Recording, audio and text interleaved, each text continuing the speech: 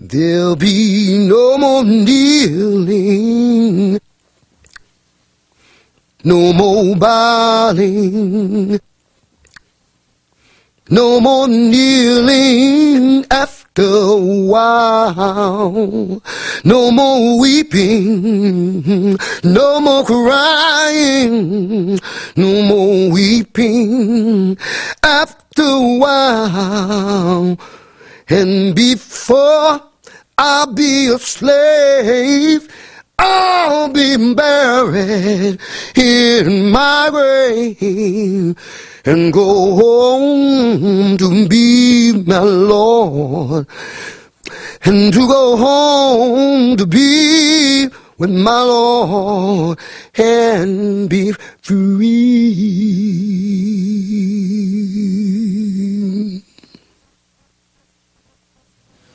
In a sense, we're going to move away from the subject of slavery to the late 19th century, to the 20th century.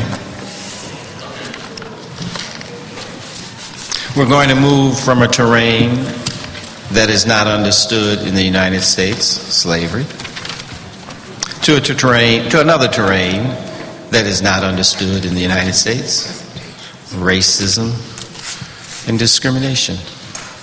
Recently, I testified as a character witness in court for a professor, and he was up against someone who owned 2 pit bulls and used them to intimidate his professor's family. And the professor went to court and got a restraining order against this master of 2 dogs, who went to court and maintained that the professor was racist against pit bulls, which suggested to me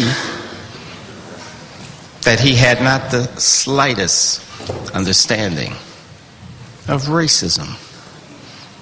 I wasn't asked to testify about that, fortunately, but if I had been, I would have said, well, I've read a lot about racism, and I've read a lot by racists, but nowhere have they included dogs in their catalog of races.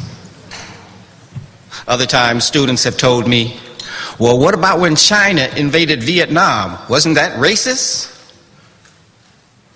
And they say this with absolute conviction.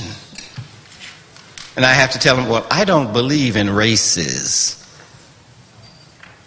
But please tell me what races were involved when China invaded Vietnam, because I don't understand what you're trying to say. Or another example they had was the Zulu against other Bantu in southern Africa.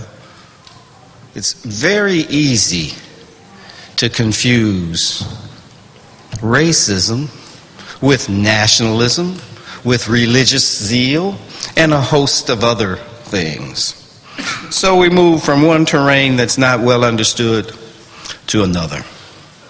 And I'll leave you with this last thought, which is a kind of play on what one of the panelists said on the first panel this morning.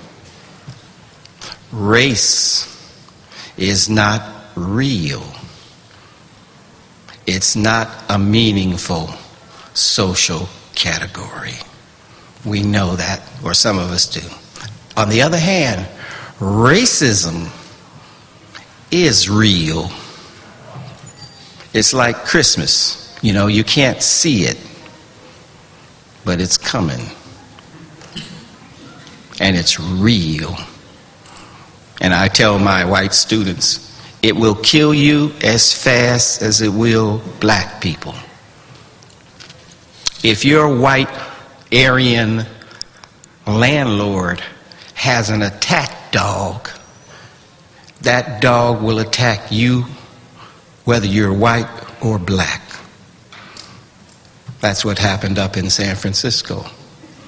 Racism can kill white people as fast as it kills black people. Now don't you tell anyone that, because that's top secret. It's not to be broadcast. Today, for our second panel, we have Professor Michael Brown in the Graduate School of Education, serving as the moderator of Racism and Discrimination After Emancipation. And we have, as a commentator, the current occupant of the Hull Chair in Women's Studies, Eileen Boris. Now I'm going to turn this over to Michael Brown. Thank you. Thank you. Well, we're still in the morning, so good morning. I'm looking forward to another stimulating panel, Racism and Discrimination After Emancipation. I will introduce the speakers before each presentation and make a little introduction of them. We're going to start with Brenda Plummer from the University of Wisconsin-Madison. Her presentation, Inter-Ocean International Protest and the Legacy of Slavery. Brenda Gail Plummer is a historian whose current research includes race and gender, international relations, and civil rights. She is the author of Haiti and the Great Powers, 1902 to 1915, and Haiti, the Psychological Moment.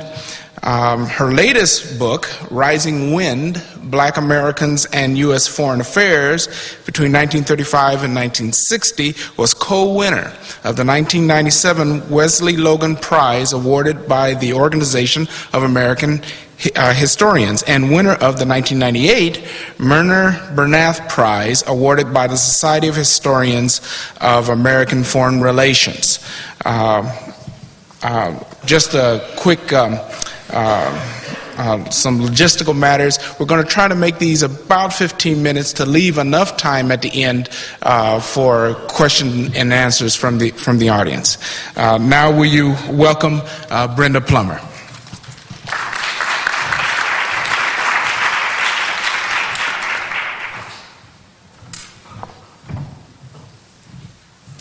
Thank you. It's good to be back in Santa Barbara.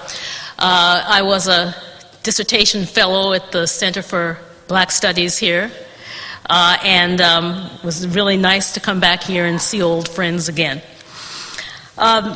This paper was originally going to be a retrospective that would go back to the 18th century and look at how people in the African diaspora protested slavery and the consequences of slavery.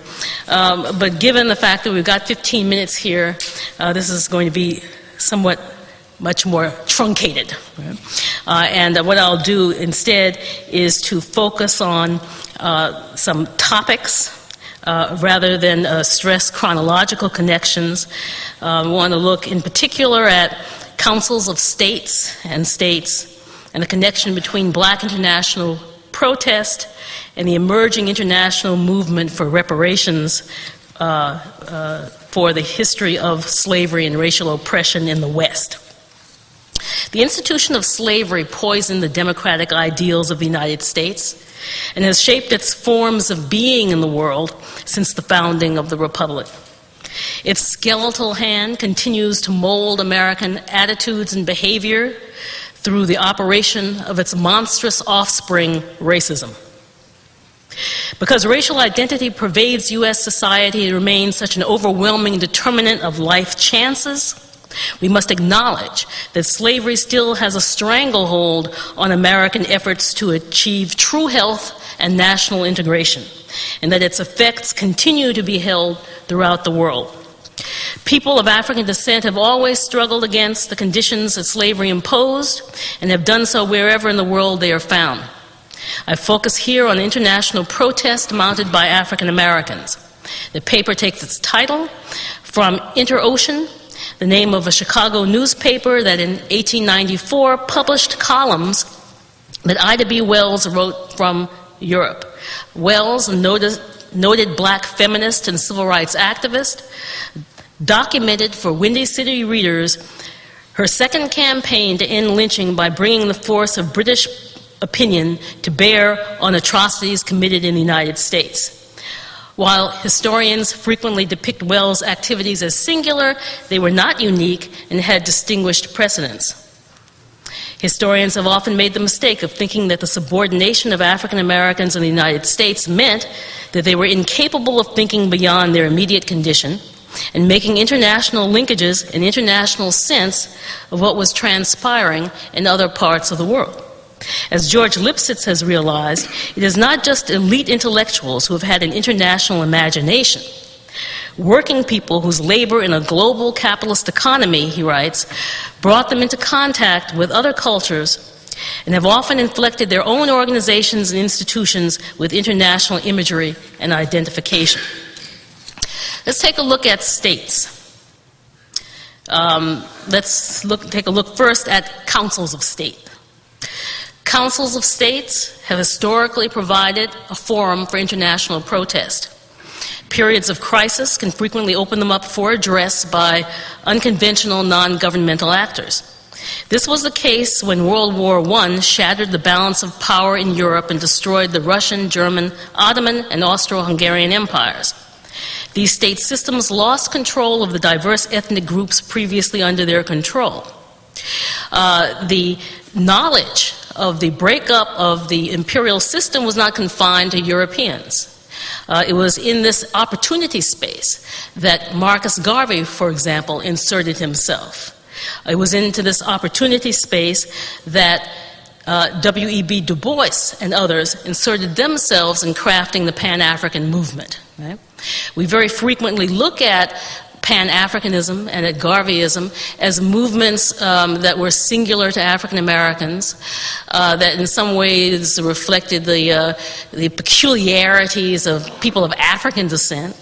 We often do not look at them in the context of the world system. Right?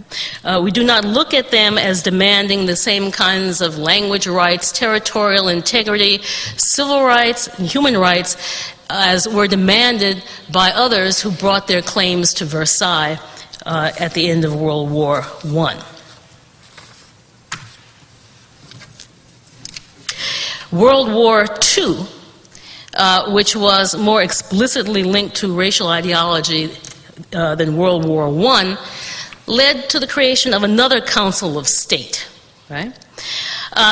The first Council of State, the League of Nations, right, was one that was addressed by African Americans. In any event, an attempt was made, I should say, by African Americans to address that conference. President Woodrow Wilson led the United Nations delegation at Versailles. Wilson saw the peace conference as an opportunity to put the United States permanently at the center of power in the global community. And like other Allied leaders, he wished to maintain control over national minorities. He was, additionally, a committed segregationist who did not want minority observers or protesters in Europe. The State Department accordingly refused passports to most of the black Americans wishing to come to France. The mutual interests of the United States, Britain, and France prevented any change in the status of colonized people and racial minorities globally and blocked Japan's efforts to place the principle of racial equality in the charter documents of the resulting league. Certain historians have traced part of Japan's subsequent alienation from the world system during the interwar period to the high-handedness that it experienced at Versailles. Now, years later, in the aftermath of World War II, when there was a great deal more knowledge in the world in general about the logical consequences of racism, the activists from the United States included, among many other organizations, people from the NAACP, again began to press the United Nations at the San Francisco conference in which the charter documents were to be formalized, to insert ethnic and linguistic rights in the charter and in other central documents. However, Cold War considerations tainted the deliberations of the subcommittee on the prevention of discrimination and protection of minorities, which would be in charge of this process. And many sovereign states proved reluctant to permit international oversight of how they treated their own national minorities. There were no official African American delegates in the United States delegation to the San Francisco Conference. The NAACP was the one African American organization that was allowed to send observers, and Du Bois, Mary McLeod Bethune, and Walter White attended as observers. However, the historians have tried to make the NAACP the prime mover here. The presence of the NAACP was made possible by the concerted efforts of many black non-governmental organizations that endorse the inclusion of minority rights in charter documents. Now, this was a failure. The United Nations was not able, at this particular point in time, to move on these matters. However, the United Nations continued to be seen as a potentially useful instrument in checking Western abuses of national minorities and colonial subjects. In 1946, the National Negro Congress drafted a petition to the United Nations. It was soon after the National Negro Congress's petition, the NAACP drafted its own. The difference between the two petitions was this, that the National Negro Congress had charged the United States with genocide, an extremely powerful claim, particularly in the aftermath of the Holocaust. The NAACP's petition did not allege that the United States had committed genocide against African Americans, but it did ask the UN Commission on Human Rights to investigate racial discrimination in the United States, and was supported by hundreds of black organizations across the political spectrum. Right? And I don't mean only the National Urban League or whatnot. I'm talking about labor organizations, nurses, hairdressers, all kinds of people. Right, who at this time, again, as Lipset suggests, had an international consciousness and were prepared to act through their lobbyists to get their program on the agenda. Now, once again, these petition drives failed.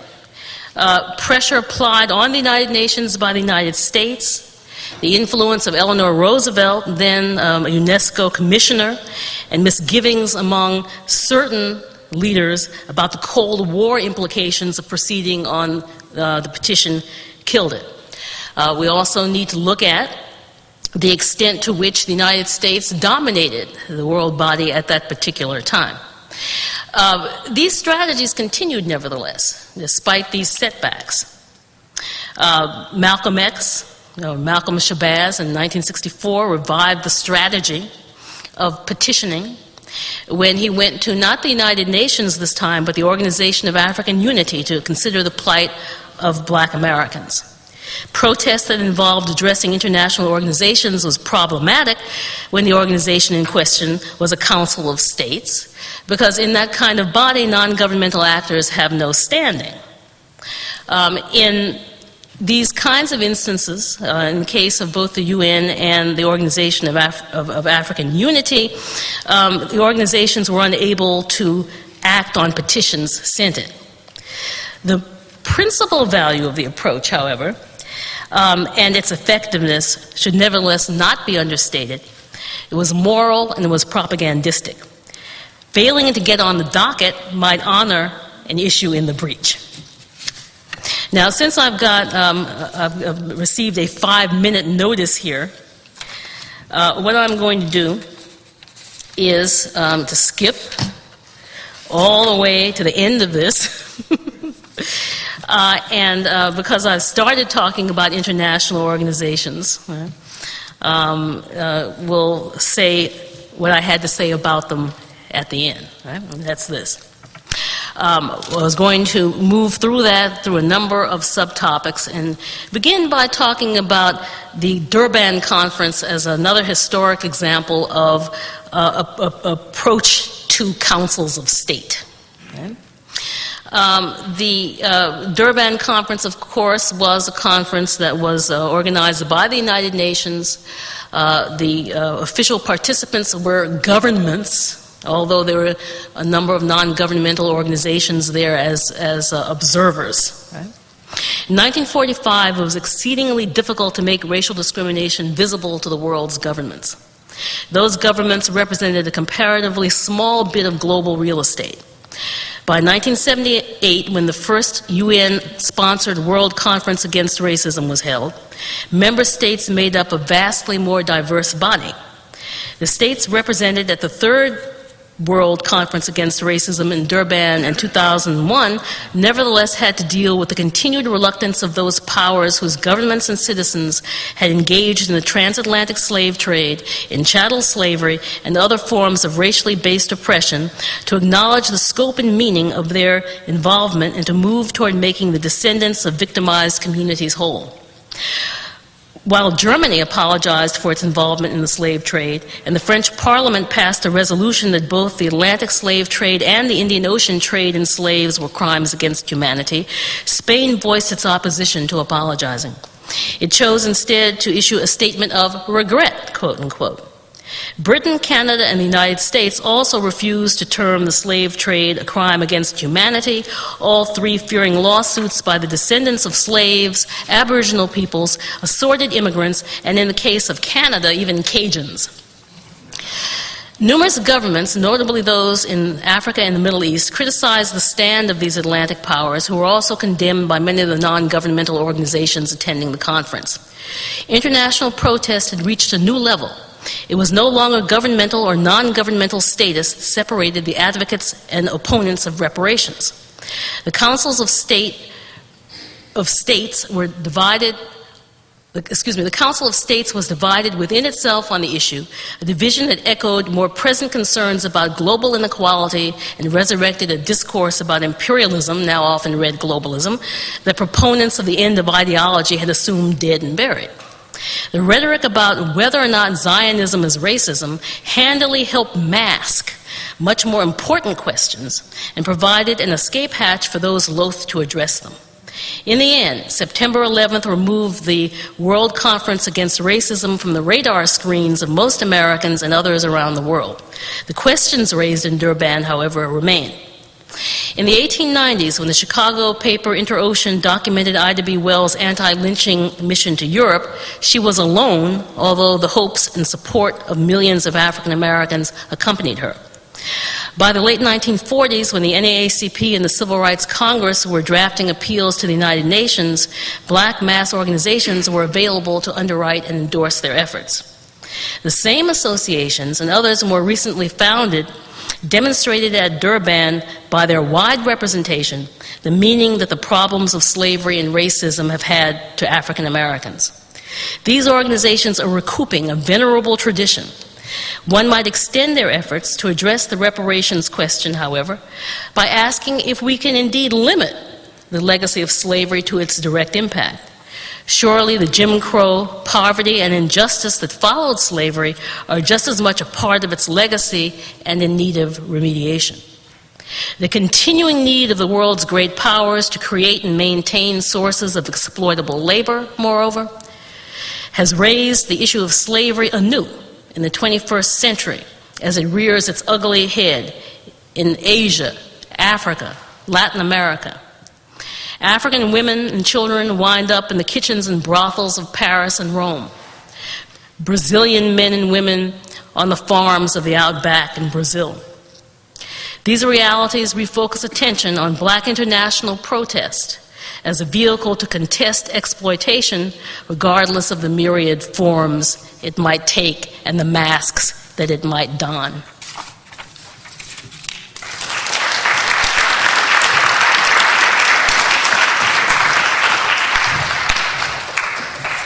Thank you, Professor Plummer, for an international perspective on racism and discrimination. Next, we have Professor Richard F. American. He's an executive professorial lecturer at the School of Business at Georgetown University.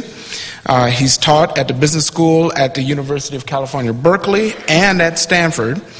He has 6 books published and many articles on management, public policy, and economic development.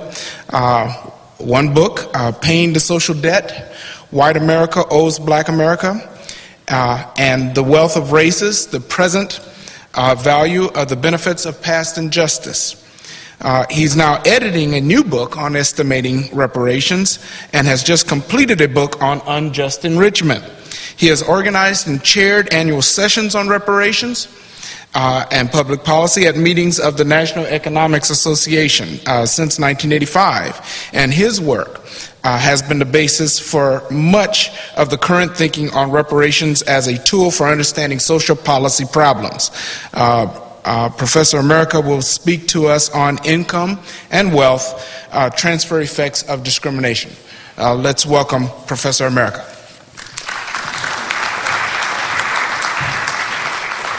Thank you. Good to be back in California. The title of the paper that I was assigned is Income and Wealth, Transfer Effects of Discrimination, but actually the short talk I'm going to give probably would best fit in the next session on reparations.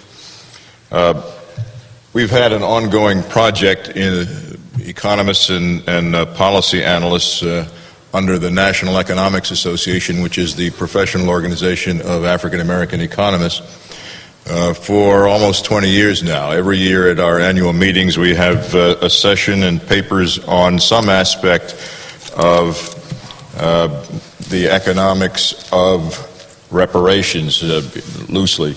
And what that has come to mean is, how do you conduct an analysis, an audit, a historical audit of the consequences of discrimination.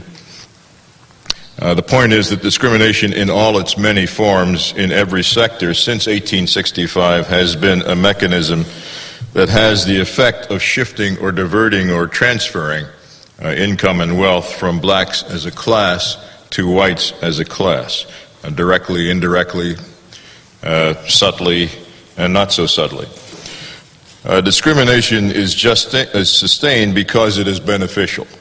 There are, of course, non-economic, non-financial, cultural, social motivations as well, but discrimination yields broad class benefits, and policymakers need to focus on that, or else our urban and social policies will remain less effective than we would like them to be. Just an aside, I think in the last panel, Professor Inakori from Rochester, who is a hardcore economic historian who believes in data and lots of it, was asking, he didn't quite put it this way, but he was really saying, show me the numbers. Where are the numbers? And that's what we've been trying to do. The idea is that discussing reparations, economic injustice, rhetorically tends to be circular and doesn't really get us anywhere until we get some statistical basis for the claim.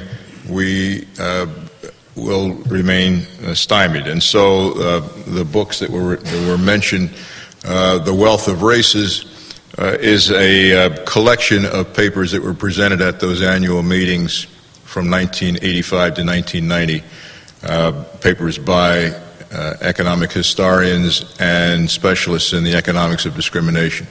And some of them do attempt at least illustrative estimates of the present value of the stream of income currently from discrimination over the last, and slavery over the last 400 years.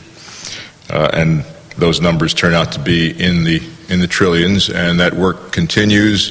Professor Alexis has done some work that we hope will be published soon. It puts the value somewhere in the range of 5 to 10 trillion. And there is room for more refinement and more work of an accounting nature. So we continue to research and examine the distressed neighborhoods in any city and the large, poor rural areas of the Southeast. U.S. What's the reason that so many people are chronically underproductive, poorly housed, undereducated, and seemingly trapped in those circumstances? There's a huge literature, as you know, on poverty, racial inequality, discrimination, social policy, domestic underdevelopment. But none of it fully explains the reasons for these realities. So all of it is flawed, misleading, incorrect, unreliable to some degree as a guide to policy analysis and policy formation and program management.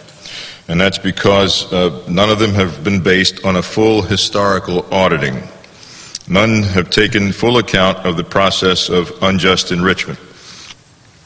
They fail to discuss or, in most cases, even acknowledge the way that discrimination has distorted current economic conditions and led to the continuing gaps in income and wealth, black, white. We're going to get an update on progress in the last 50 years from Professor Alexis, and I'm sure he's going to show us that the future is bright and that this progress will be a straight line upward.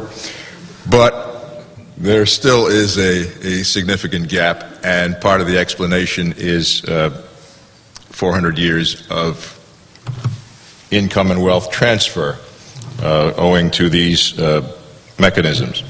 I want to make 6 summary quick points. And the first is intentionally provocative, but it's sort of the bottom line of all this, and that is that whites owe blacks money. Number 2, we can understand why and how. 3, we can measure it. In this case, that includes explicitly measuring how discrimination in healthcare, in housing, in education, and obviously in the labor market and in capital markets, meaning access to commercial credit and mortgage finance primarily, how those operate to enrich whites and disbenefit blacks as a class. And the policy implications, the so what to that is that we can arrange to have it paid in practical, feasible ways. That's what reparations means to me. And by doing that, it will help solve those problems in health and housing and education, employment, and community development. And it will make the country stronger. It will bring everyone into productive relationships in the economy, and that will be a benefit to us all, although it will be redistributive from the haves to the have-nots. This notion of unjust enrichment and reparations, in this sense, I believe, is a useful way of looking at these problems with an ultimate concern for full and complete economic justice. And following up on the previous speaker, I believe the same mode of analysis applies internationally. And in fact, we have a volume coming out on South Africa and another one on Africa. That is looking at the history of the last 500 years or so as quantitatively as possible, with all sorts of problems with data and the assumptions you have to make to work with them. But the point is that our aid policies to Africa based on altruism or policy, foreign policy calculations, especially in the Cold War era, were founded on a shaky foundation, and that basing them on this idea that there is an actual quantifiable debt owed to Africa will be a stronger basis for transfers of capital from the West to Africa. But however it turns out, and here I put on my conservative hat, there's a requirement that African Americans do the necessary internal development work.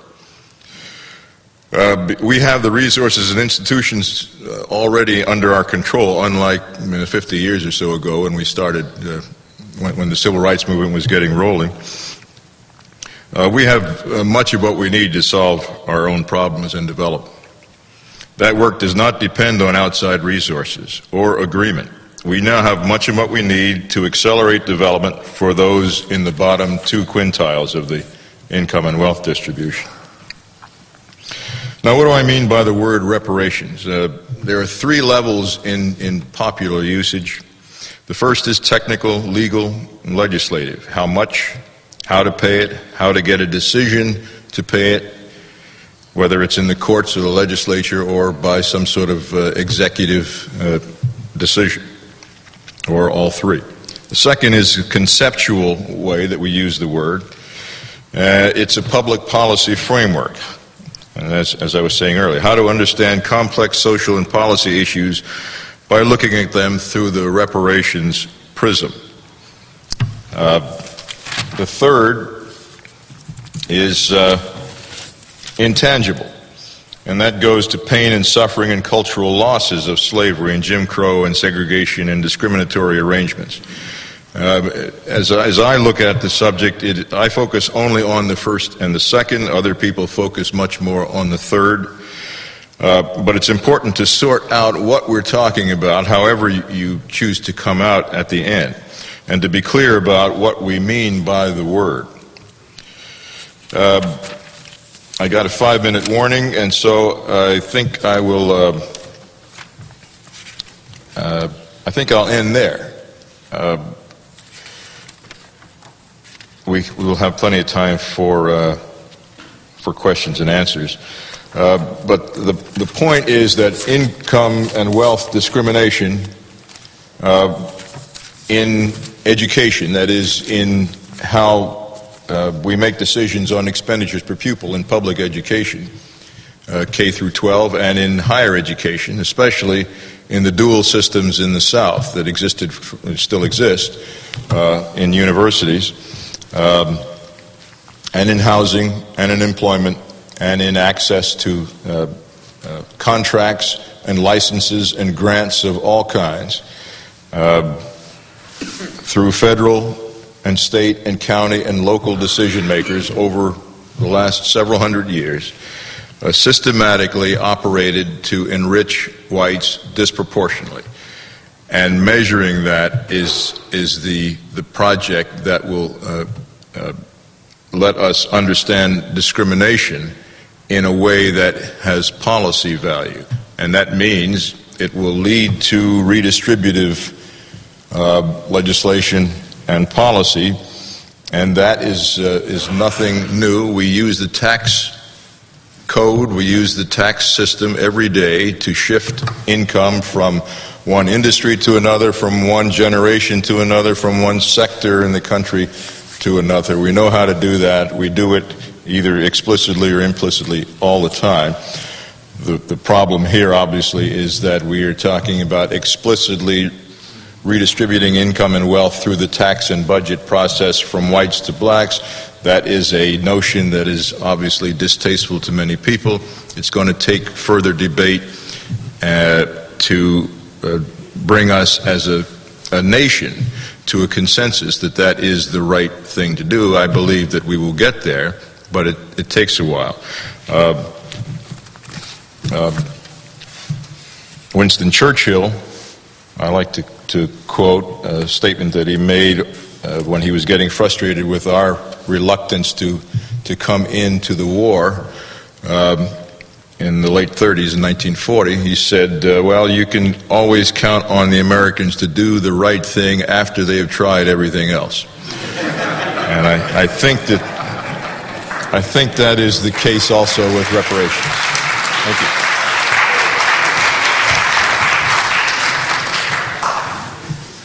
Thank you very much, Professor America, for making foreground for us the need to address the instrumentality of ascribed racial group membership in the transfer of wealth between the classes in crafting public policy with respect to reparations. It's my pleasure to introduce you to Marcus Alexis. He's a member of the Board of Trustees and Professor of Economics at Northwestern University. He's currently a visiting Professor of Economics at Stanford University. His publications include Assessing 50 Years of African American Economic Status, 1940 to 1950, and Diversity, Conflict, and State Politics, published by the University of Illinois Press. Professor Alexis will speak to us concerning African American economic performance, a 50-year report card. Professor Alexis.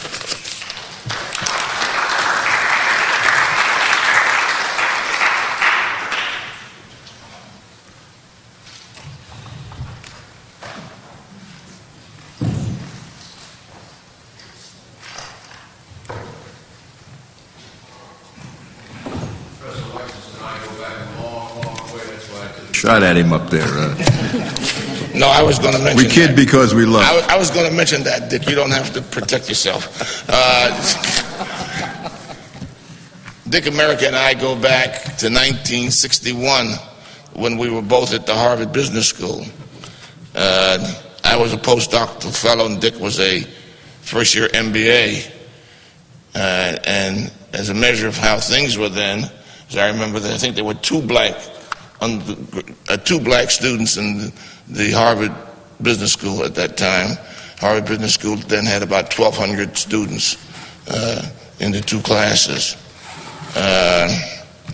Today, Harvard has about 200 black students in the two classes. So that's one indication of how things have changed. Also, Dick and I were colleagues at Berkeley in the late 60s. And he had been after me for 30 years to try to get me to do something on reparations, and I had resisted. And he finally caught up with me, embarrassed me is the term, about 5 years ago to do a paper, and it got me quite interested in the subject. And actually, I just looked at my numbers, and the numbers I have, Dick, are not 5 to 10, but it's between $9 and $10 trillion estimate of what the reparations costs are. I know time is short, so let me move on. President Roosevelt used to complain that he couldn't find a one-handed economist. And the reason he said so was because every economist he talked to would always tell him on the one hand and then on the other. And I'm afraid that my report card is going to contain some of that. Dick said that I was going to tell you that life was wonderful. And that's part of the duality of the progress that blacks have made, because we have some, you may wish to call them a black elite, who are prospering and doing relatively well. And we have another segment in the black population which has had a much more checkered history over the last 50 years. And that history has not exactly been linear, and I'll talk about what has happened.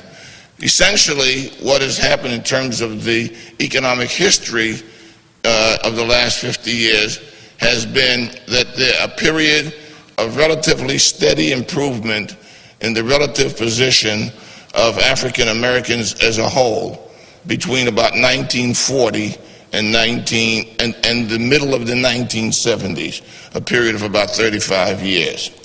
And then coming about 1975, 1976, until about the present, there has been a period of either stagnation and in some case retrogression on the part of the progress that blacks have made in closing what is called the racial income gap.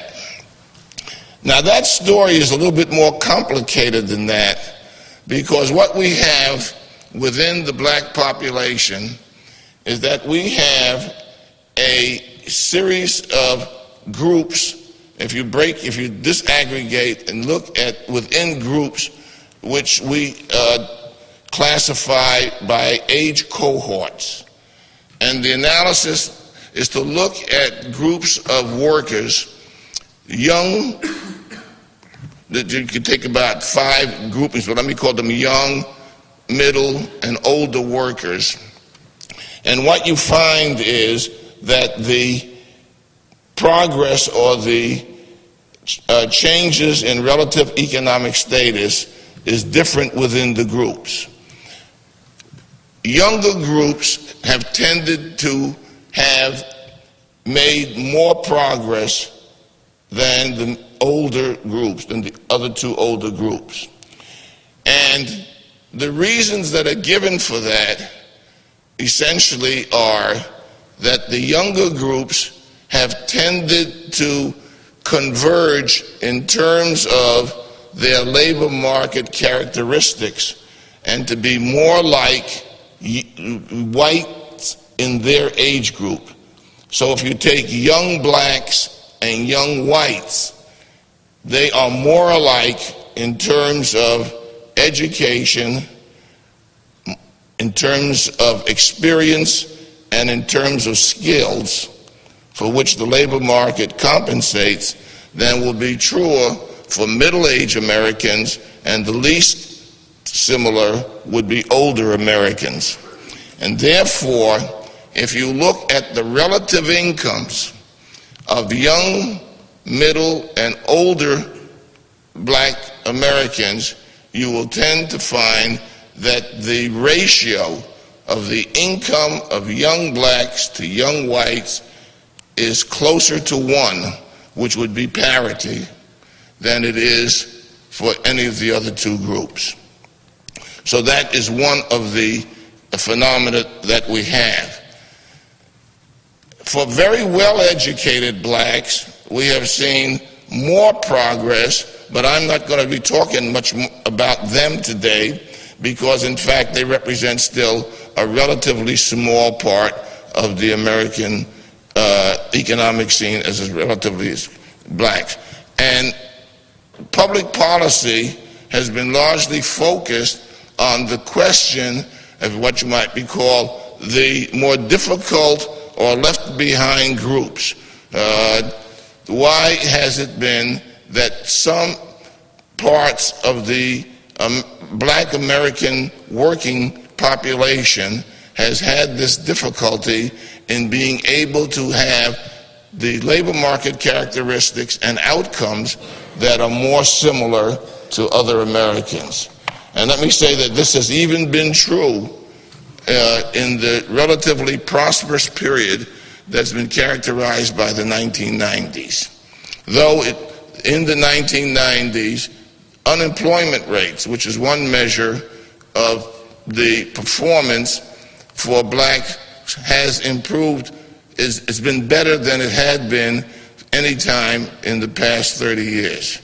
And for the first time in the last 30 years, the unemployment rate of black Americans dropped to single digits. Now that sounds like a great achievement. It certainly is an improvement over double digits, but unemployment rates for blacks were still above 9% at the same time that the unemployment rate in the nation as a whole also was the best it was in 40 years. And the unemployment rate for the whole U.S. economy in the late 1990s dropped to 4%, the lowest unemployment rate in the industrial world. So it was a period of really spectacular economic achievement, and Bill Clinton was right. It was the economy stupid. Now, when we tend to look at race and economics, there are two dimensions. And the two dimensions that we tend to think about are segregation and discrimination, and the two are not really the same. Segregation is simply the clustering of people who have similar characteristics, in this case race. The discrimination would be, as we would measure it, would be different outcomes for people who are otherwise equal. That is, so people who have the same productivity characteristics and have different results. So what we would be looking at is essentially talking more about the aspect of discrimination. And those outcomes are really multidimensional. The three that economists tend to look at most are: one, wages or pay. The second is in terms of unemployment rates. And the third would be in terms of occupations. And they are correlated, but they really are different in many respects. So let me tell you a little bit about what's been going on in the economy, excuse me, for the last 50 years. After World War II, we had really strong growth in aggregate demand in the United States.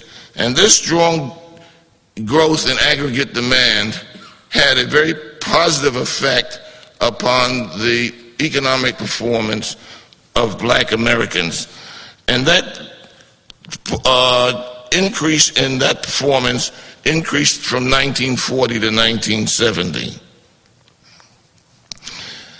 The 1960s were a period of intense, the 1980s, however, changed a bit because this was a period of intense international competition for the U.S. market. And just as a statistic, as it's a question I usually ask in class, what share of the U.S. automobile market did foreign makers have in 1969? The answer was it was less than 10%. If you ask the share of the U.S. automobile market that foreign producers now have, and it is over 30%. And so that shows the relative inroads that have been made by international competition. This international competition has affected different industries in different ways. And what we have seen happening in the United States as a result of the international competition and the changes in technology is that there's been a great shift in the United States in the kinds of jobs that we produce. And so if you take a city like Chicago, in Chicago in 1950s, there were 40,000 meatpacking workers. Today there are none. As late as the 1970s, there were 25,000 steel workers in Chicago. Today there are about 3,000. So you add that together, and that's about 65,000 jobs, which were well-paying, relatively unskilled labor jobs that went to what we would call the working class or blue-collar jobs that are gone from the Chicago labor market. They have been replaced by about 80,000 jobs in finance. Chicago has become a leading market for dealing in futures, options, and currencies. These jobs pay very well, but require high levels of specialized education. And for the most part, minorities have been much underrepresented in those kinds of jobs. Manufacturing in the United States has been in a secular decline for at least 40 years. And by that I mean the percentage of jobs in the United States in manufacturing has been on a steady decline. Americans consume more manufactured goods now than they ever did. They just don't make them. They buy them from overseas. The VCR was an American invention. There's not a single VCR produced in the United States. One of the largest exporters in the United States, one of the largest export products in the United States is software. If you look at the three of the largest exporters in the United States, they are General Electric, Boeing, and Microsoft. Well-paying blue-collar jobs used to be in steel and automobiles.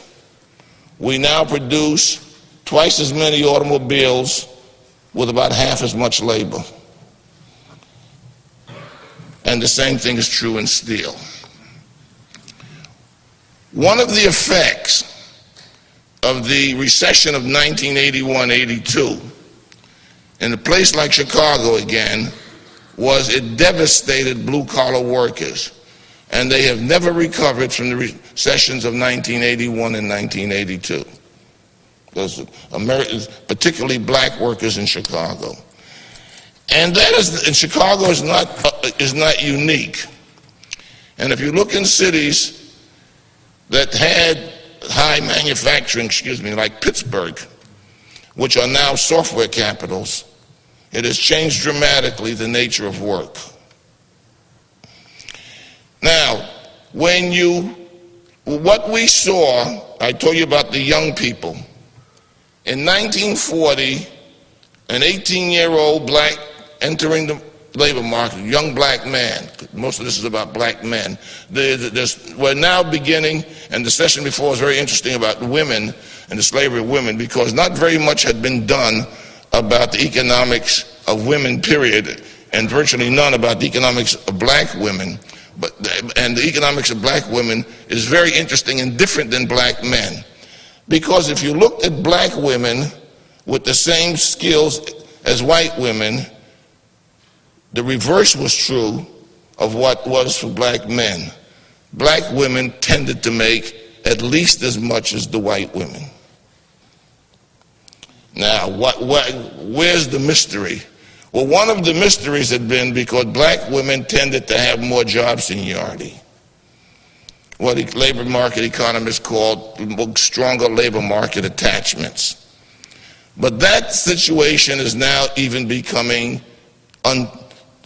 unwrapped, because as more white women, particularly well-educated white women, enter into the labor market, they are beginning to erode the position of black women. And it may very well be that some of the lack of progress that well-educated black men have been making, because one of the groups that has been hard hit by the events since 1970s has been young, college-educated black men. That is, the relative earnings of young, college-educated black men and employment rates have dropped relative to whites.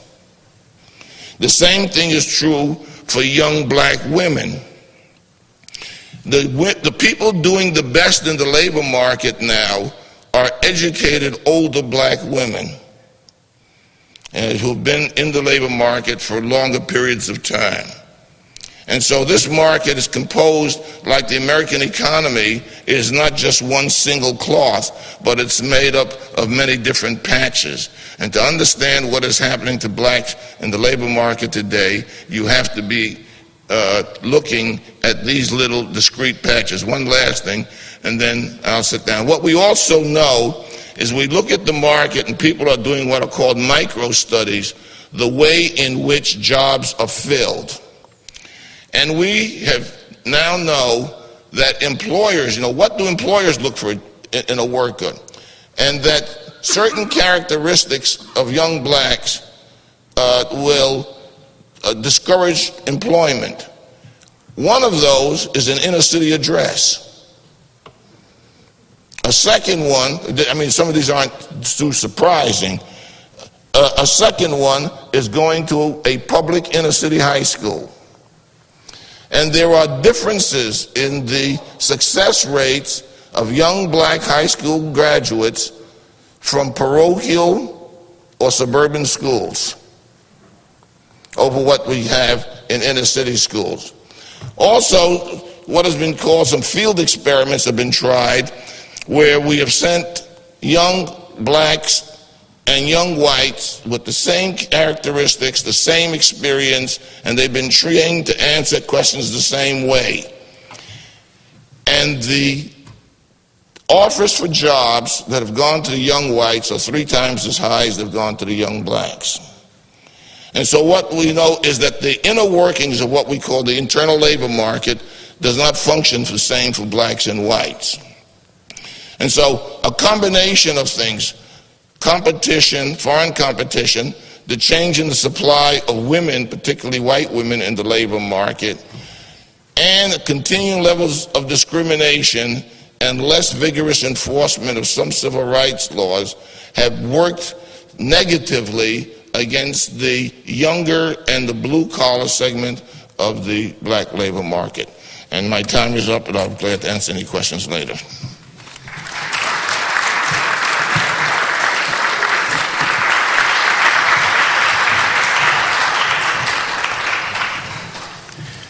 Professor Alexis, I really appreciate you sensitizing us to the subtle and sophisticated nature of bifurcation in the economic status of black America and its link to the dramatic transformation of the economic base of this country, from industrial manufacturing to communication information technologies. Now I have another presentation.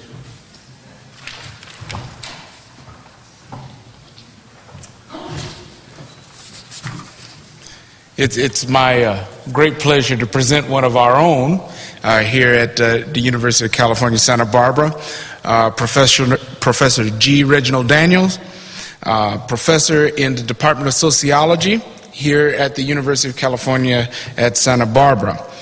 He has been a particularly active researcher in the area of race and ethnic relations, as well as cultural analysis.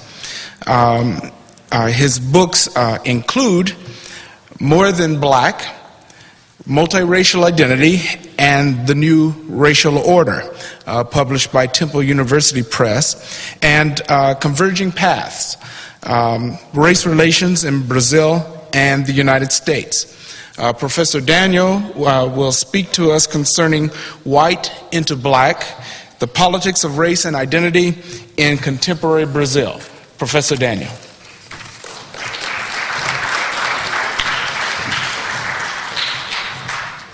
Based on the last presentation, I feel somewhat at a disadvantage because I do not have a lot of data in terms of quantitative material, but I do want to present some sort of overview, which will have to be abbreviated simply because of the short time framework in terms of some important developments that have taken place in Brazil, particularly contemporary Brazil, as in the 90s, but also that have begun as early as the 1970s. And I know that there is at least one other person in here who does work on Brazil, and so anything that I miss, I'm certain he'll be able to fill in for me.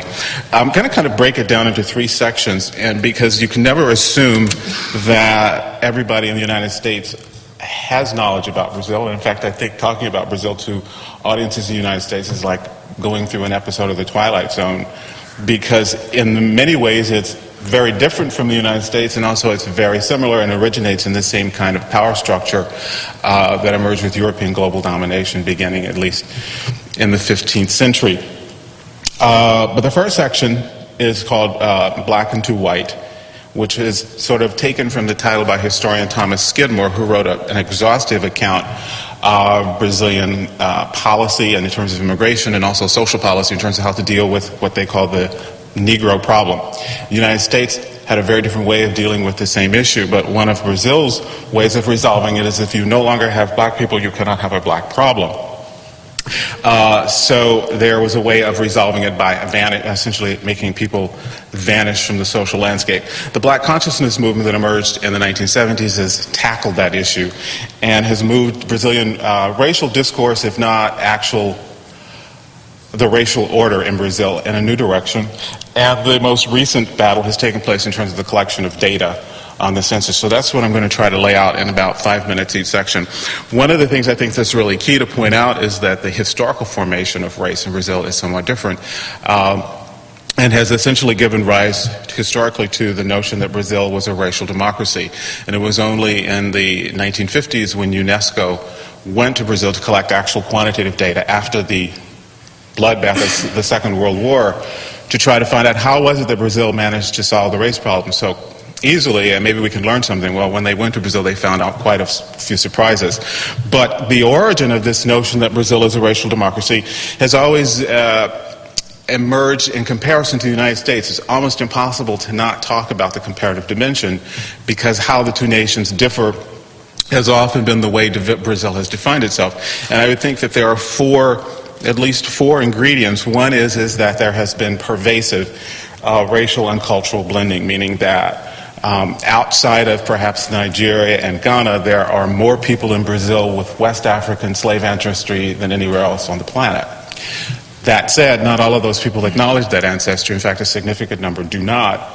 Those who do not necessarily see themselves as what we would say black in, say, the same terms that African Americans do. So it's really very different in terms of the rendering of racial categories and the premises of those. In the United States, ancestry has historically been the primary criterion based on the one-drop rule. Then anyone with any African American ancestry is an African American. And I would say that logistically, any discussion about reparations really poses some serious challenges there, in the sense that what impact will this be on people who are currently socially identified as European American but who want to check their genealogy for African slave ancestry? Because certainly the opportunistic possibilities should not be underestimated, and how definitions will be used to define who African Americans are and who reparations are to be distributed will be very key, I think, in terms of maintaining the authenticity, shall we say, or the integrity of the whole process. In Brazil, that is extremely complicated because reparations have also been discussed. But if you use the United States definition of race, it becomes much more complicated. The currently designated population of people who are officially self-identified as African Brazilian, which would include people that Brazilians call multiracial people as well as black identified people, is about 46%. The people who identify themselves are socially designated as white Brazilians are about 54%, and that's always been that Brazil has a white majority. But if you ever go to Brazil and you see people on the street, you can see Africa everywhere. It's on the people's faces, it's in the food, it's everywhere. And so to have African ancestry in Brazil does not preclude a person identifying as racially white. Also, the question is why is that the case? And part of Skidmore's argument is there's this sort of spontaneous rejection of blackness, and that the Brazilian racial state has encouraged European immigration at various points in its history to essentially bleach out the black peril. Also, there has been a tendency of people to recode themselves on the census with a category that is somewhat perhaps lighter than their physical appearance might indicate. This flexibility with racial categories and identity is one of the things that the Black consciousness movement has tried to tackle. But aside from that, this flexibility historically has led to the notion, well, since everybody is all mixed anyway, we can't have any racism here because everybody's already connected in some way with some sort of African ancestry, so it's a class problem. And that if you get enough money, then that essentially whitens you. And there was, for longer periods of time, not any question as, well, why do you have to say money whitens? Why is that the issue? There was also the argument that because Brazil has never experienced anything like legalized segregation as the United States in the post-slavery period, like Jim Crow segregation, that was sort of a kinder, gentler formation of race as compared to the United States. Another part of this notion of racial democracy is the large number of African genuine, and when I say genuine, I mean things that almost look like they were just yesterday brought in from West Africa, of African cultural survivals in terms of religion particularly, popular culture particularly. And the argument was because the Portuguese were nicer than those old cold English Protestants, and that they allowed Africans to maintain their culture. All of this, of course, has been dismantled, but these are some of the arguments. And this sort of manifests itself par excellence in Carnival, which is this great celebration of the great mixture of the nation. Everyone is sort of challenging all kinds of boundaries, and in some ways challenging hierarchies. You can't tell who's what anymore. There's this frenzy, and this is sort of Brazil's celebration of itself, particularly to tourist dollars. They're coming to watch this. As the great racial democracy. Well, that was the image that remained for quite a long period of time after slavery, which was abolished in 1888. And it wasn't until UNESCO went to Brazil to collect the data, and they found out, well, while indeed racial categories are not quite as fixed as they are in the United States, there is no such thing as the one-drop rule.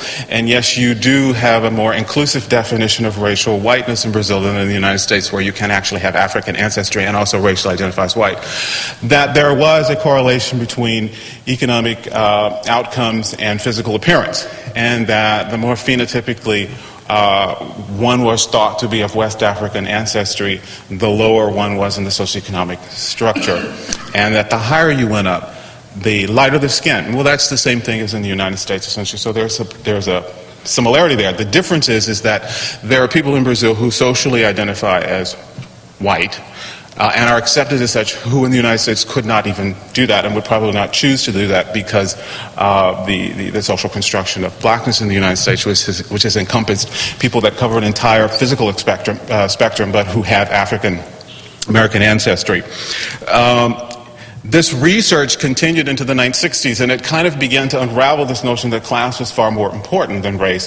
While race categories were not ancestrally based, as in the United States, they did have a very significant impact on life chances, and that these could not simply be reduced to class analyses, that in fact, if that was the case, you would have found a more random distribution throughout the class structure. In fact, you do not find that. You find that people of visible African ancestry are concentrated in the lower echelons, and while a few exceptional individuals are able to move up vertically, there are individuals that are doing this. It is not en masse.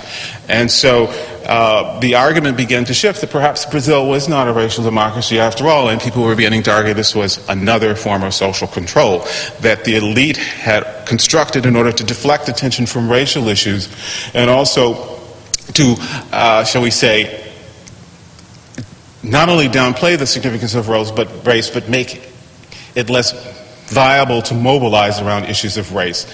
And if there is no racial problem, then you're creating one by talking about it. And when the research was really becoming the most cutting edge, of course, the military dictatorship in 1964 took over and pretty much said, we have no racial problem, why are you doing this research on it? And so it became very much unacceptable. In fact, your life could be jeopardized. Many people were self-exiled. Other people were removed from the universities who were doing research on race relations. Many came to the United States. Abdias do Nascimento, who was an activist whose life spanned many, many years back to the 30s with the formation of the Black Experimental Theater. The military actually held on desperately to the myth of racial democracy because it needed it even more under the military rule to quell any kind of upheaval from below to challenge the racial order. So, I mean, there was really strong military control. And even though you could argue that the United States may have some de facto kinds of military apparatus that kind of patrol and control racial behavior, if you have not ever lived in a society where you have really tanks and police with weapons on the street, it's just a completely different experience. And so people were intimidated. People didn't talk about race. There was no discussion. You couldn't even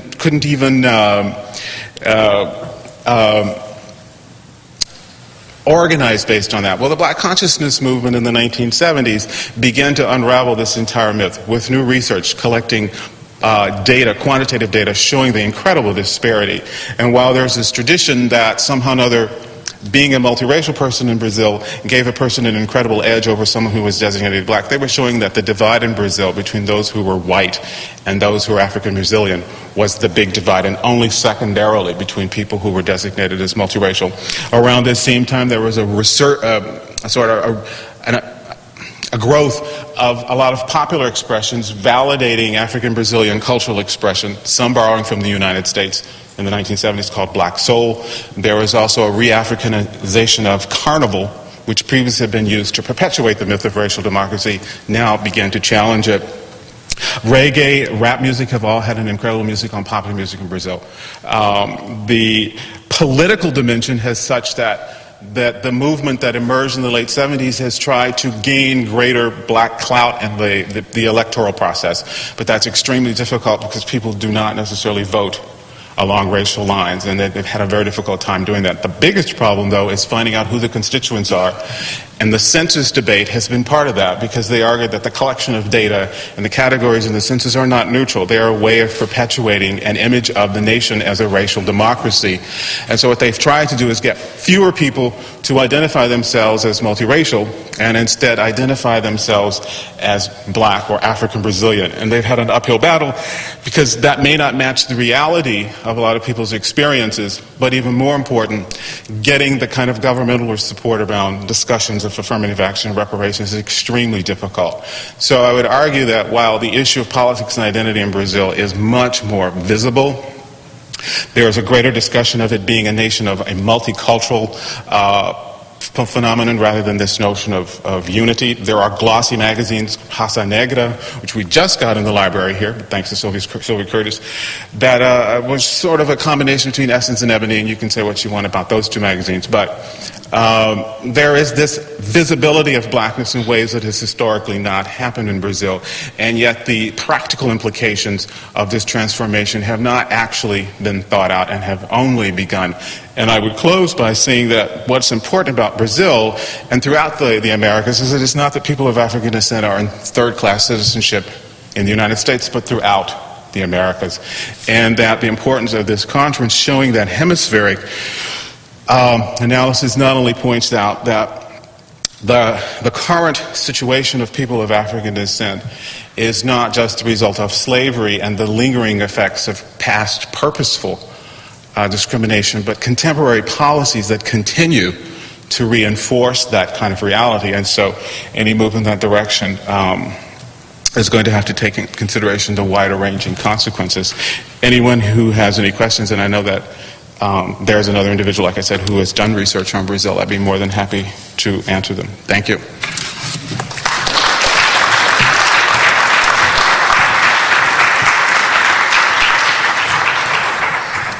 Thank you, Dr. Daniels. I really appreciated getting a greater sensitivity to the international and the hemispheric relevance of the black problem and how it's manifested itself in Brazil, and in particular the complexities of the social, political, and psychological aspects of the definition and designation of black. It's also my pleasure now to bring to your front our moderator, not our moderator, our commentator. I'm the moderator.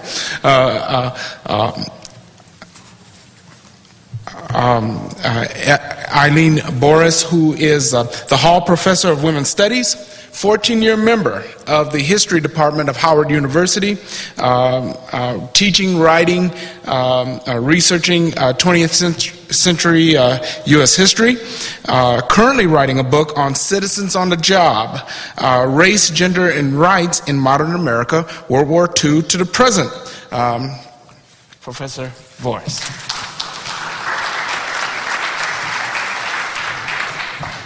It's a real honor to have this opportunity to say a few remarks, to participate in this historic conference, and to initiate a conversation with people whose work I've long appreciated. So thank you very much. Thank you, Doug, and everyone else here. These papers recall to me the decoration of Gordon P. Hancock of Virginia Union University, made in the midst of the struggle for equal pay for black school teachers under Jim Crow in Virginia on the eve of World War II. And Professor Hancock said, and he was writing in the local newspaper, the Norfolk Journal and Guide, "It is true that man cannot live by bread alone, but it is also true that he cannot live and be great without bread." Or as Baptist minister Reverend D.C. Rice of Norfolk announced, "The real battle will not be won until the last man," I'd add man and woman, "is assured of the opportunity of work. To live and enjoy the benefits of the freedom of opportunity, which is the inalienable right of every citizen of the United States of America." Purchasing power, as various "don't buy where you can't work" campaigns had demonstrated throughout the 1930s, provided a lever against discrimination. Increasing that power could only strengthen the lever. While historians long have dismissed such calls for economic betterment or economic nationalism as conservative in light of the fight for desegregation, there's a kind of theological history that the road to Brown encompasses the entire civil rights movement. Well, if you were living in Virginia, in Norfolk, Virginia in 1939, you wouldn't see what you were doing as a step on the road to Brown. You'd see it as a step of community economic development. You'd see it as civil rights, as economic rights. So a new generation of scholarship, I would argue, which these papers deepen, is rehistoricizing the movement for civil rights. And this is not only in terms of the expansion in time and place, of location here and abroad, in the boardrooms and in international forums.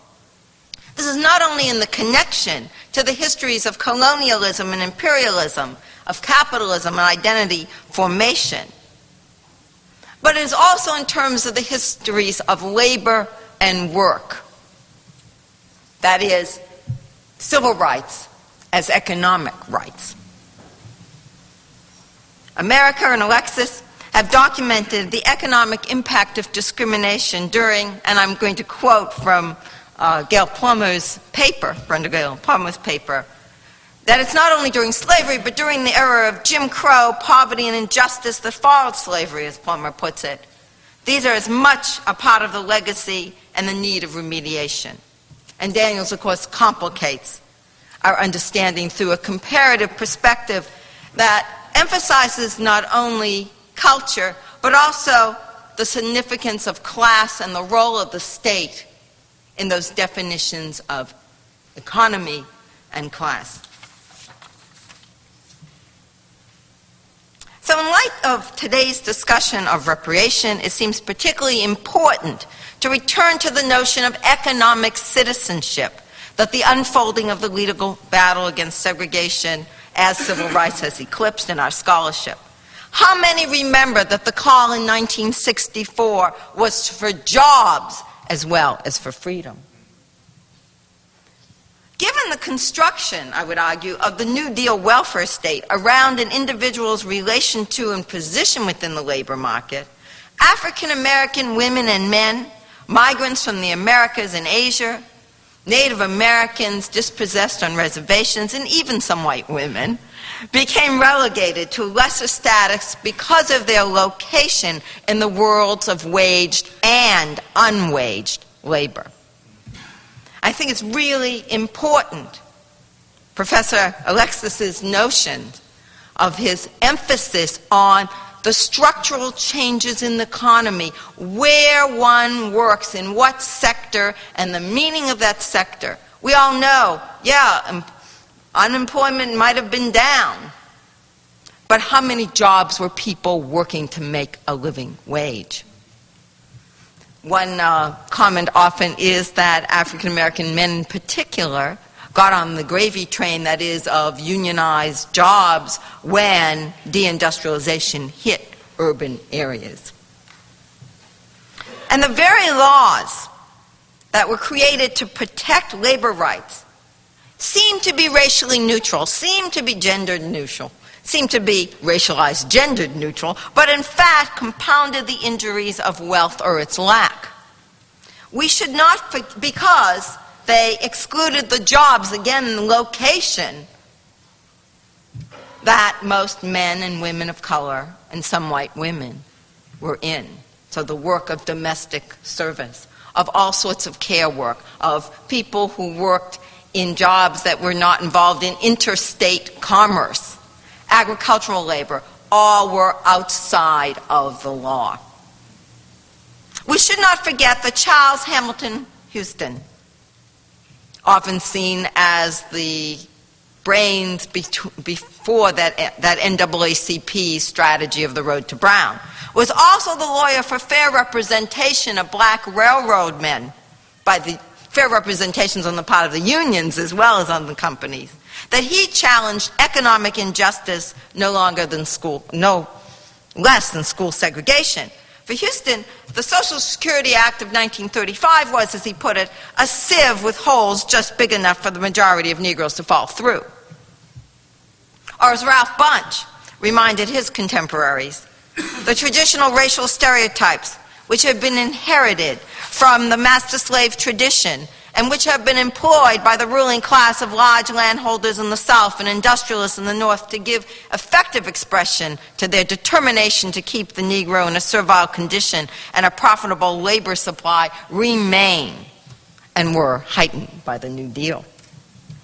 Indeed, Bunch and other leftist intellectuals at Howard University in the early 1930s, like Abraham Harris, saw in militant action by the black masses an alternative to the legal litigation that came to dominate anti-discrimination efforts.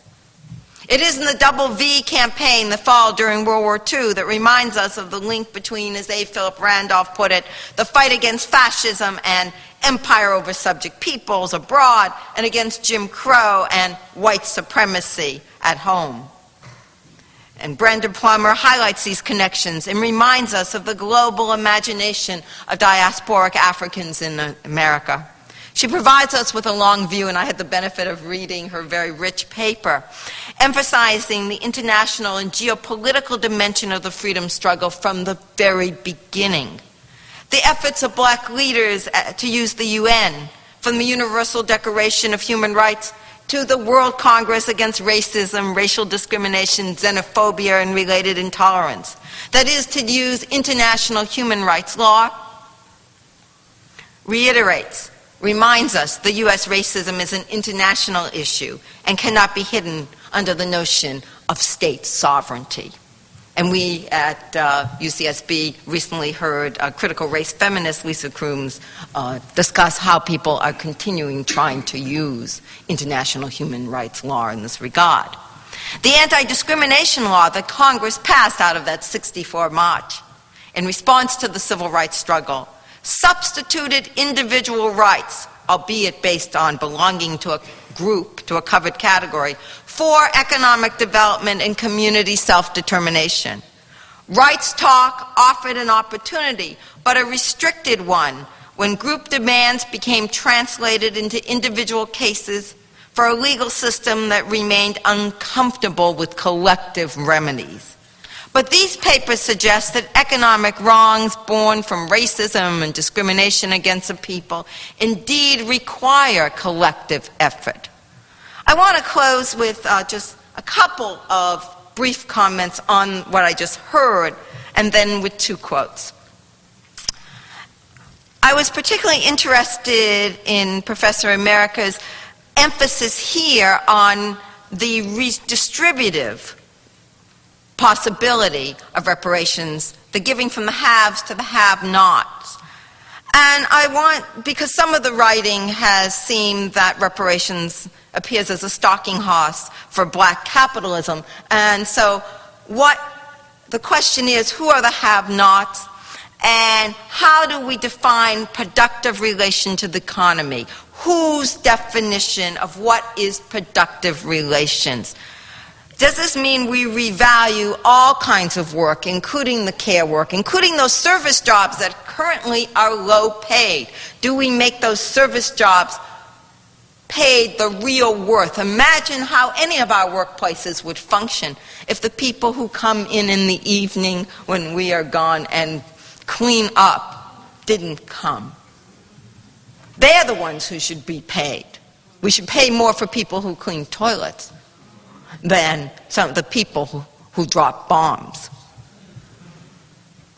I'm also would like to emphasize from Professor Alexis's work the importance of occupational segregation by sex and how that impacts racial wealth or lack of wealth. These are interlocking systems.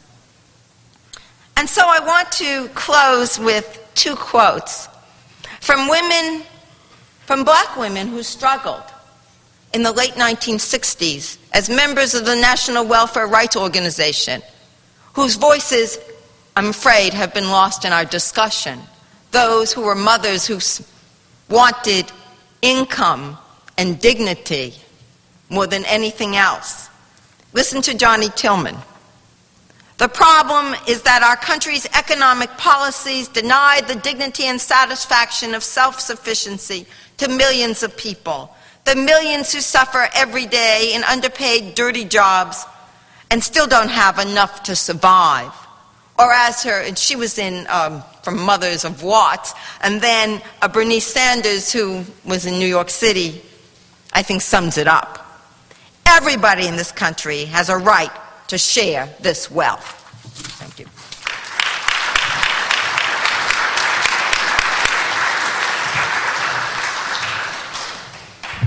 Thank you, Dr. Boers, very much. We have a few minutes, and we want to go directly to questions, comments for the panelists here. Yes, up front here. No, you. Oh.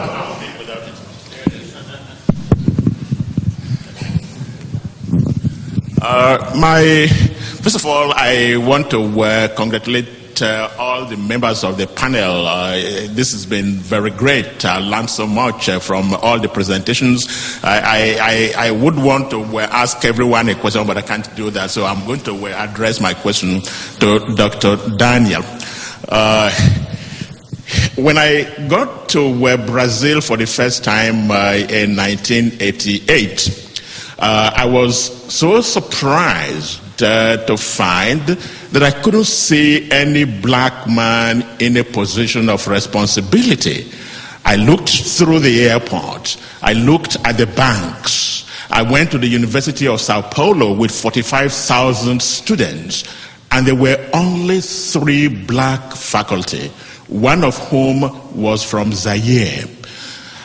And unconsciously, in all of the discussions in which I participated, I became the United States ambassador somehow, unconsciously, without knowing, comparing what I find in the U.S. with what I saw in Brazil.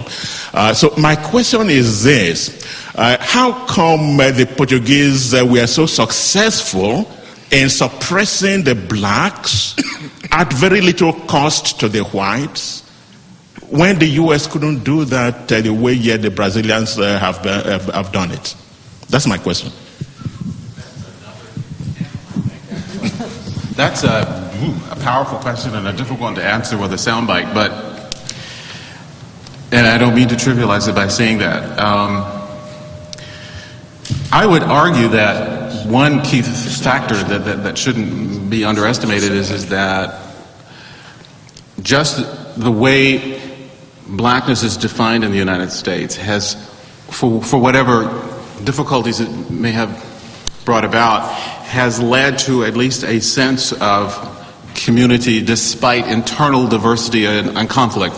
There has historically in this country not been much ambiguity about blackness, largely because of the one-drop rule, which means that no matter what a person looks like, no matter what their class background, no matter what their gender, sexual orientation, has been African American identified.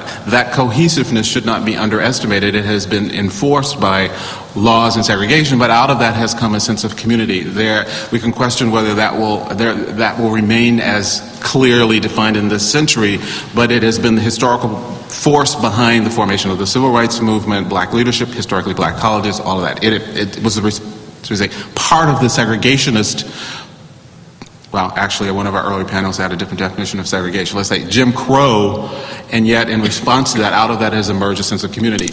In Brazil, just the whole definition of blackness is so funny, so that a lot of those people that you saw who were white-skinned have African ancestry but don't identify with it. The people who are visibly, distinguishably of West African ancestry have, shall we say, been left on the margins, largely because people who may have formed part of a larger cohesive black community in Brazil don't identify as being black or even part black in some cases.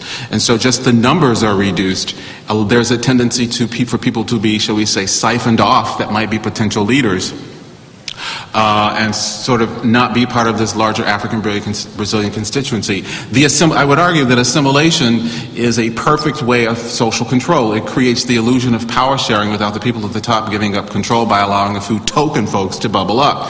Whereas apartheid, which we had here, does not historically allow that. And we currently see that in the positioning of sort of showcase African Americans in positions of power in various parts of the country to create the illusion of increased equality. There are very few African Brazilians elected officials, maybe 20 or 30 in the Congress. in terms of professors. So African Americans actually, in terms of socioeconomic indicators, political representation, are far more included in the quote-unquote mainstream of society than in Brazil, but that has come out of a completely historical formation of race. In Brazil, the truncation of racial categories has made knowing who's in and who's out in terms of the community who's part of the struggle much more complicated, and therefore has made the numbers. Only 6% of Brazilians are considered to be black. And yet if you go there, you see African ancestry up to the president, down to the domestic who's cleaning his toilet, so to speak. And yet there may not be any connection between him and her in terms of their struggle, because his positioning is as a white man and hers is not. So I would argue it's the fuzziness of categories that has made it easier for the elite to maintain control by co-opting people as new insiders. Maybe I can comment on that. I went to Brazil for the first time about 10 years ago. I went to Vargas University in Sao Paulo, which is the business school, and I happened to be at a lunch or a dinner, and we were talking, and race came up. I was the only black professor at this conference, and one of the people sitting at the table was a woman, blonde, white, and we're talking. I said, "How come race? Same question you raised." And she said, "I'm black." I said, "You're what?" She said, "I'm black." She said, "I'm a black Polish Jew." She said her mother, the family emigrated from Poland, running away from Hitler, and came, and her mother was a student and married a black student who was a professor also, professor of chemistry. And I think the point is, I would never have called that woman black in the United States. So that's part of the assimilation kind of thing. I think on the second part of the question you raised, when we talked about a black elite in the United States, though it's different. So I would take exception to the observation that black elite have no power. Now, if whatever one may think about Condoleezza Rice and Colin Powell in terms of our foreign policy arrangements, if they don't have power, they certainly have a lot of influence. But certainly in the corporate scene, which is another area, when you have a black CEO, a CEO of a major corporation, no matter what he articulates, exercises tremendous kinds of power in terms of the kinds of people and the way the resources of that corporation are used. Who you hire as your law firm, who does your auditing, what kinds of messages are sent within.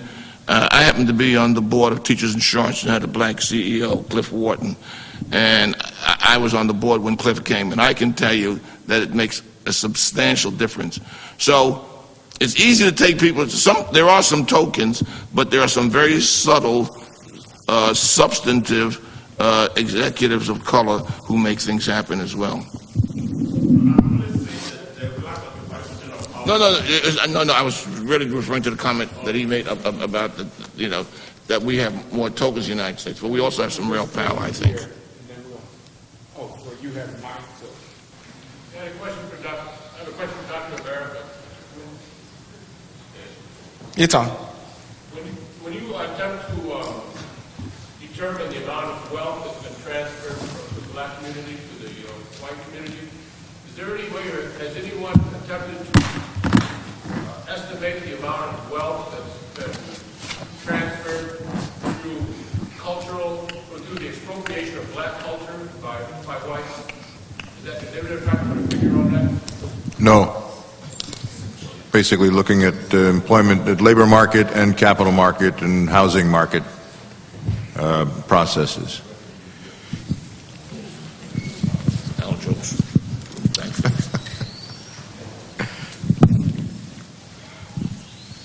Go ahead. Oh, thank you. I have another question for Dr. Daniel. I very much appreciate your summation of these racial fantasies that people from Da Cunha to Gilberto Frei and other Brazilian nationalists have of what Brazil represents and its people and the power of outside description on people's identity. And one question that came to my mind when you were discussing the so-called multiracial people and how they're ascribed in census data is how you see this, whether it is at all connected to what others, I'm thinking of Jonathan Warren's recent book, have seen as a tremendous growth in people who all of a sudden are beginning to ascribe to an indigenous identity in Brazil, a voice that has very much been marginalized in 20th century thinking of what Brazil represents. If you could just touch on that very briefly. In fact, in relationship to that book, one of the things that's fascinating about all of those people who are identifying as indigenous, if you look at their photographs, they also have West African ancestry. And in fact, I find it really kind of fascinating that they're not embracing that even in conjunction with their indigenous ancestry, which doesn't mean that they don't have the right to do that. But I mean, there has been this history in Brazil of Native American and indigenous ancestry trumping African ancestry. And so when I see people who I know for certain, just visually, without having to look at anything else, clearly indicate to my eyes that they may have a connection with West African slave ancestry and they're calling themselves indigenous, which doesn't say they don't have the right to do it, but I want to talk with them and ask them what the reason for this is and why they don't actually embrace both. And these people, particularly in Bahia, where Native Americans, at least the original indigenous people, died off very early. They have no cultural remnants. I'm not saying they should, but their indigenousness is this what he calls post-traditional indigenous identity. And when you have African ancestry and you call it post-traditional, I want to know what you did with the African part. And so I have some issues with that argument, frankly. There was a hand. Yes. I have the microphone.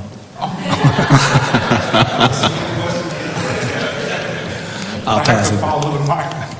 Amen. Yeah, I'm Reverend Ford, and I had a question for Professor America.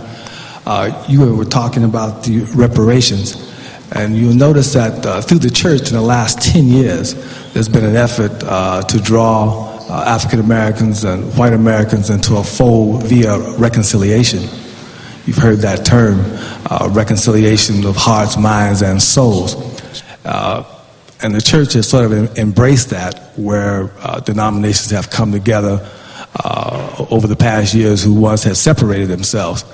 But there's also a movement now, and I guess it gives rise to what you've been saying, and this is more of a statement, I guess, than a question. I just ask for your comment, where we're saying now that there can be no reconciliation without compensation. And we're sort of pushing that effort right now. It's good to feel good, but we want to do good. And so I was just wondering what your comment would be on that. I don't want to get on the wrong side of the Lord one way or the other here.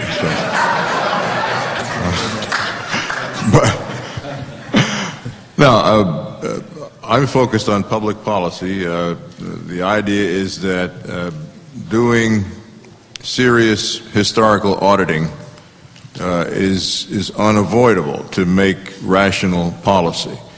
And if the church lends its weight to that process, then that's fine. My own view, though, is that the church's competitive advantage is in helping people understand the message, the word.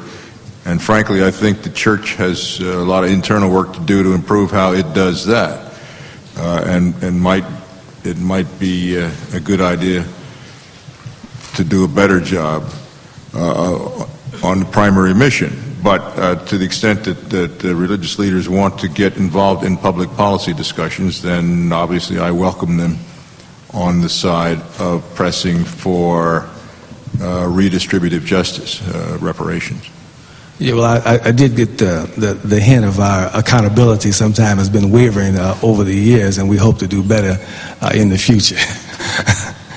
Well, this is a whole other conference probably, but what Professor Alexis alluded to, distinctions between black Catholic performance, black Protestant performance, there has been some work on that.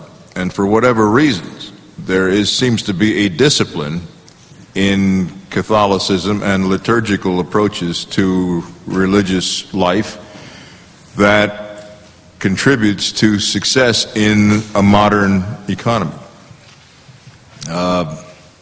He was talking specifically about schools, but there have been studies that that Catholicism per se, not just attendance at Catholic schools, leads to greater achievement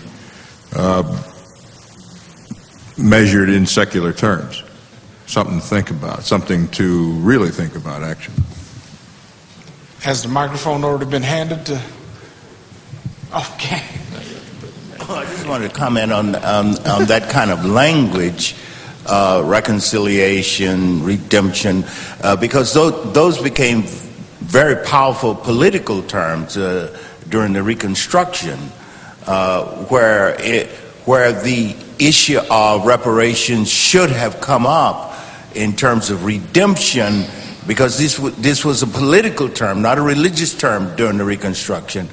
And instead of moving in that way, what happened in Reconstruction is people got tied up with this reunion thing of bringing the North and South back together again.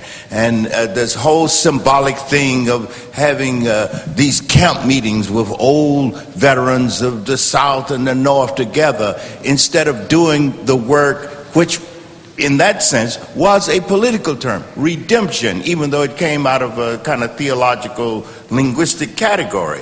So the whole issue of reparations harks back to that period of Reconstruction, where the language was also used, like redemption, which had to do with the material economic meaning of what that war was about.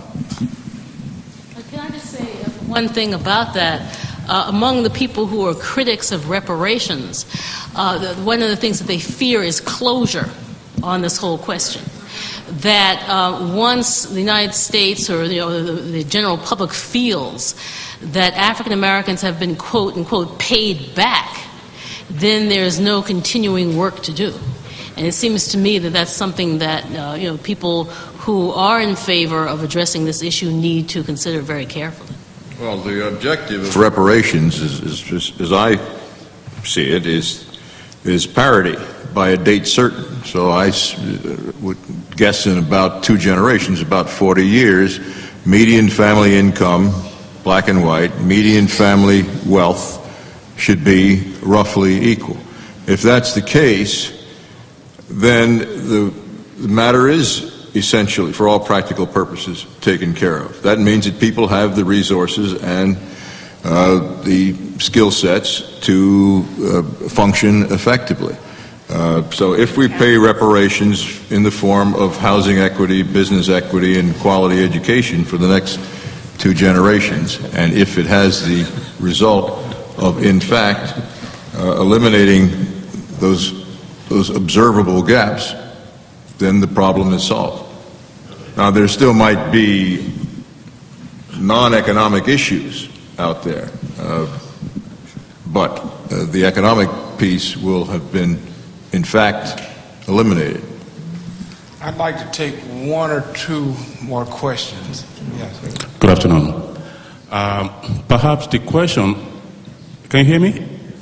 Perhaps the question is not if, but when and how much, but most importantly, who's going to do the negotiation? We need to go back to history. 40 years ago, the biggest sound all over the world, in the United States to start with, was civil rights. On the other side of the Atlantic Ocean, it was independence for Africa. And those two went side by side, and they both fueled each other to the extent that the cry for independence fueled the energy that we needed for civil rights and vice versa. Today, what we're talking about is reparation for African Americans in the United States, and now Africans are asking for reparation. So we're doing exactly the same thing. The question now is, who is going to negotiate for what? Well, I mentioned work that's been done on estimating the value of income and wealth expropriated from Africa, and that and there's an even wider range there, but the work is still very early, somewhere between $3 and $30 trillion present value, and if that is refined, and if it stands scrutiny and challenge, it could be a solid basis for World Bank and UN and other kinds of policy on capital transfers to Africa for development. Okay, one last question.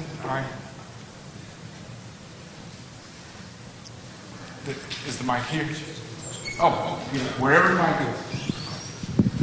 Just a very brief question for Professor Alexis.